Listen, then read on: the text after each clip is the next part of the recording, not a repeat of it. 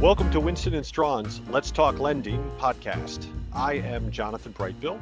I'm a partner in Winston's white collar practice, chair of its environmental litigation and enforcement defense group, and member of Winston's multidisciplinary ESG advisory team. And I am delighted to be joined today by Jason Lewis, who is a partner in our New York office and focuses his practice on derivatives and structured products. Today, we're going to be discussing carbon offsets and, in particular, how you can use carbon offsets to achieve your business and compliance objectives. Now, Jason, this is a very, very timely discussion that we're going to have here because we've seen a real growth in the past year of corporate consciousness on issues of environmental social governance. And we also have the COP26 climate summit going on in Glasgow, Scotland, where a number of sources are speculating that one of the most significant achievements that may still come out of the COP26 summit is an international rule book on the trading of carbon credits. So very timely. Let's get into this. And maybe we should start with a baseline for people, though, and talk a little bit about what carbon credits and carbon offsets are. So carbon offsets are tradable instruments that represent a ton of avoided carbon dioxide or carbon dioxide equivalent. Carbon offsets are typically developed by a project sponsor that develops and operates a project to remove or avoid greenhouse gas emissions. And that project receives compensation for the sale of the offsets. So for sponsors of projects that aim to reduce greenhouse gas emissions, the sale of those offsets are an important source of carbon financing. And I would distinguish those carbon offsets from carbon credits or carbon allowances. Those credits or allowances are compliance instruments that are used to meet obligations in a cap and trade scheme like the European Union emissions trading system or California's system under AB 32, or in the northeastern United States, the Regional Greenhouse Gas Initiative. So another set of terms that you might hear in conversations about this topic are that carbon offsets are usually done on a voluntary basis, meaning that companies are doing that for, as you said, because of their growing environmental consciousness, or perhaps a project sponsor is looking to earn money off the sale of those offsets. Jason, help our listeners understand then who uses carbon credits and who uses carbon offsets. So first, I think it's necessary to distinguish between carbon credits and carbon offsets.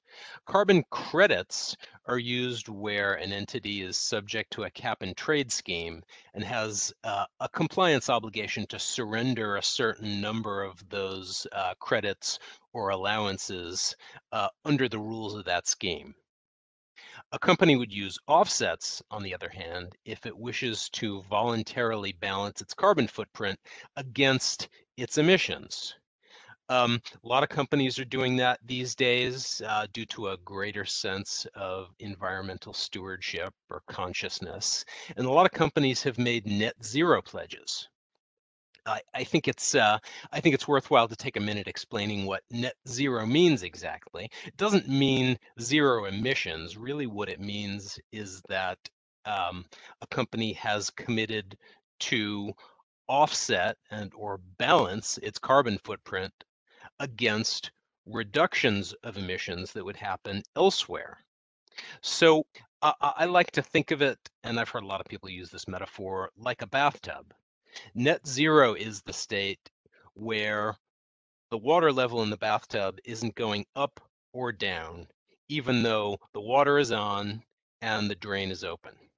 That's a great metaphor, and thank you, Jason. So, as we understand it, then, so in a trading scheme, you'll have electric generating companies. Some are going to be below a target level of emissions, and then they'll generate credits, and sell those over within the confines of that scheme to someone else who has generated excess emissions above a target level. But then who is on the project side of a carbon offset scheme? So typically, the project side is a developer that wants to earn money by reducing emissions and selling offsets to a third party. But I think it's important to remember that there are many ways to earn offsets. So, among others, a project sponsor can be a landowner that wishes to engage in a reforestation project, can be a nonprofit or other non-governmental entity that wishes to earn funds for their organization. Could also be an owner of a manufacturing facility or an electric generation facility that sees a way to reduce emissions and thereby um, make their processes more efficient or more modern.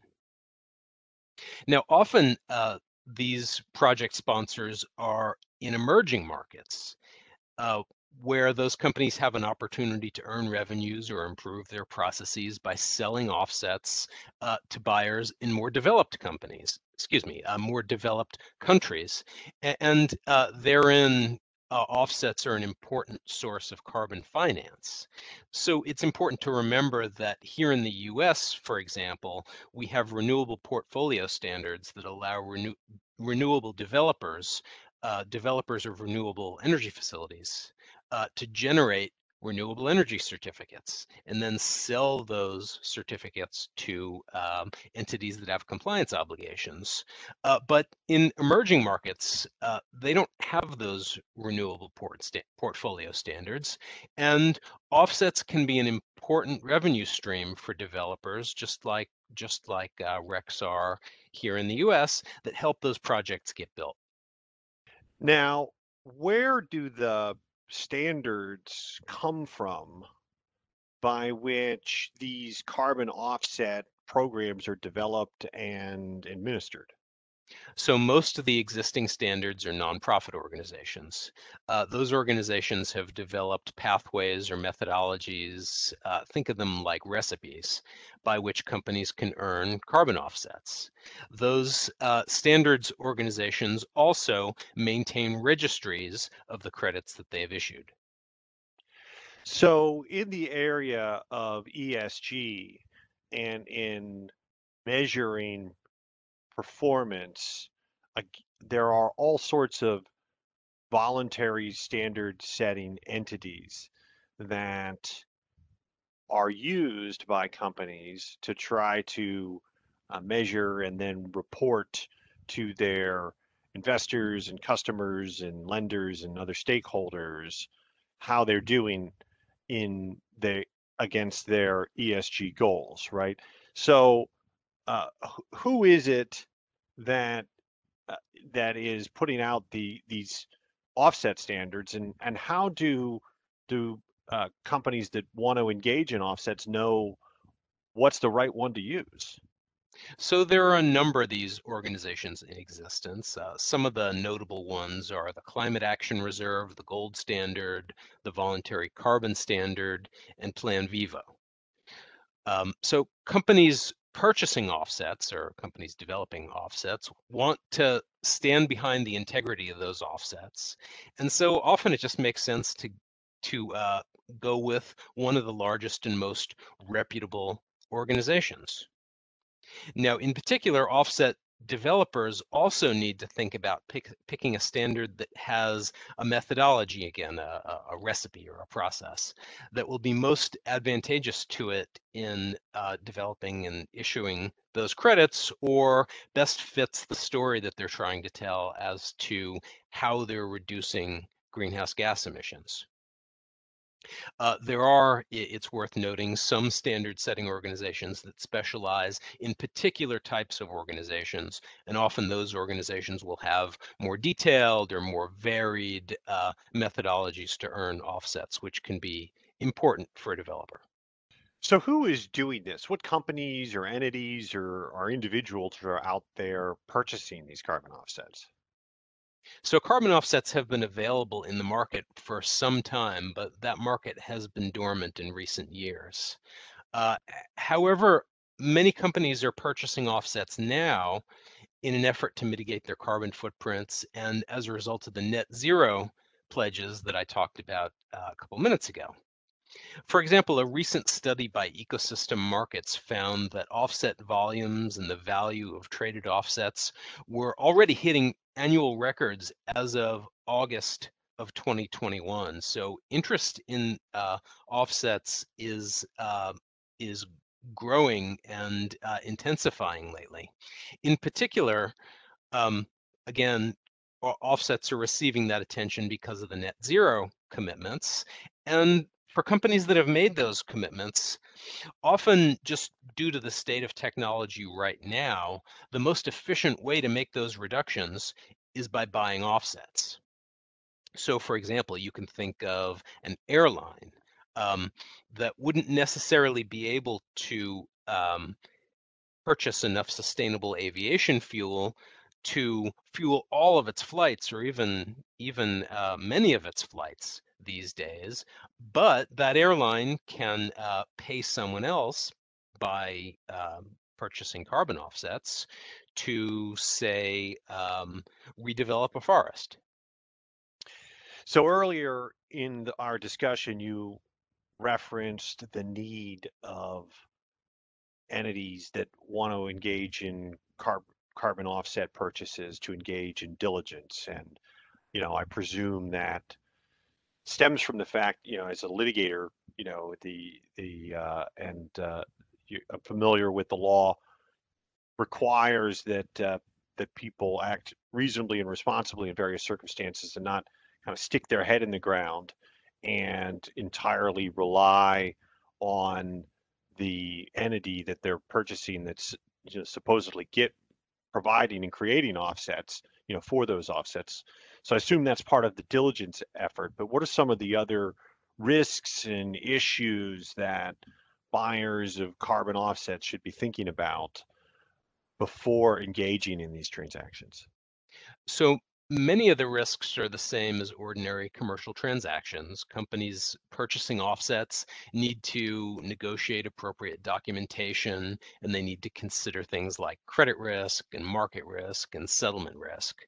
But in addition, companies do need to engage in diligence to determine who they're buying from and exactly what they're buying. Offsets, just by their nature, are a little bit conceptual.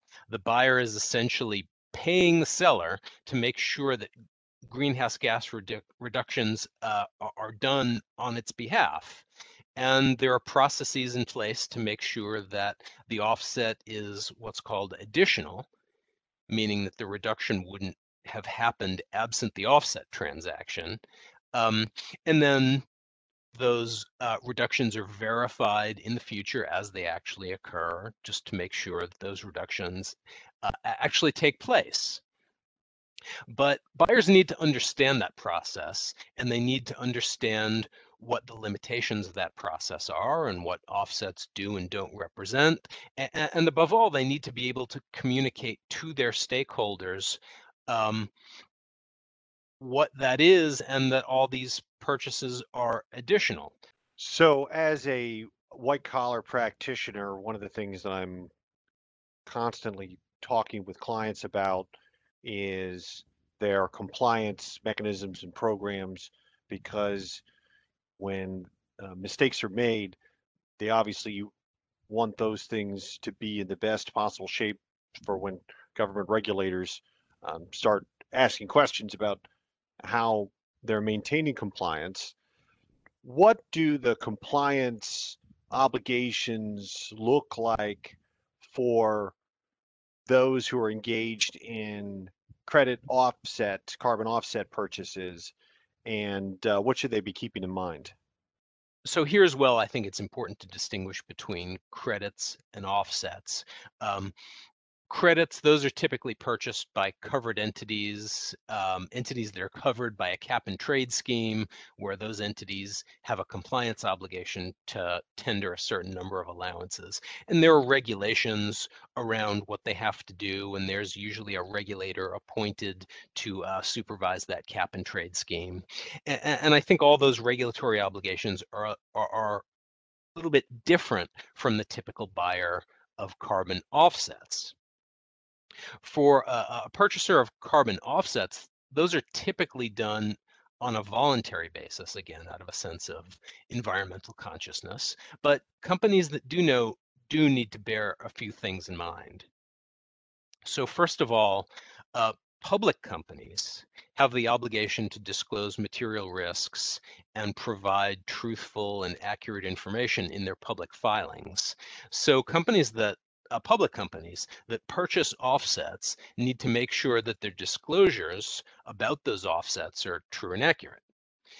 The SEC is currently developing rules about communicating climate risks, and I would expect those rules to address how companies communicate about offsets as well. But in addition to that, even for companies that aren't public, the Federal Trade Commission has issued what it calls its green guides. Contrary to name, it's not a guide, but rather a binding rule that's intended to prevent customers from being deceived about the products that they buy. And now the FTC has developed a track record of enforcing those green guides against companies that make misleading claims about the sustainability or environmental friendliness of the products.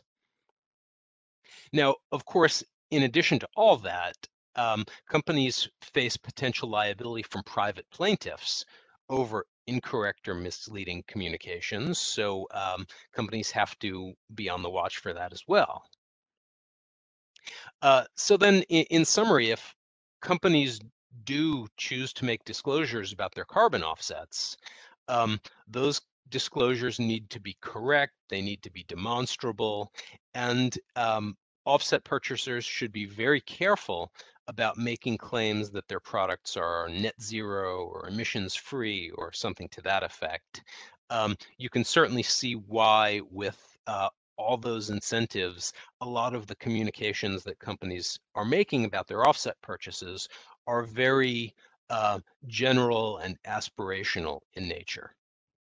Yeah, it's a great point, Jason. There's a lot in the FTC's green guides that are relevant to companies that are engaged in climate claims or sustainability claims and the like. There's the carbon offset guidance and guidance about the claiming that your products have been made with renewable energy or renewable materials and the like.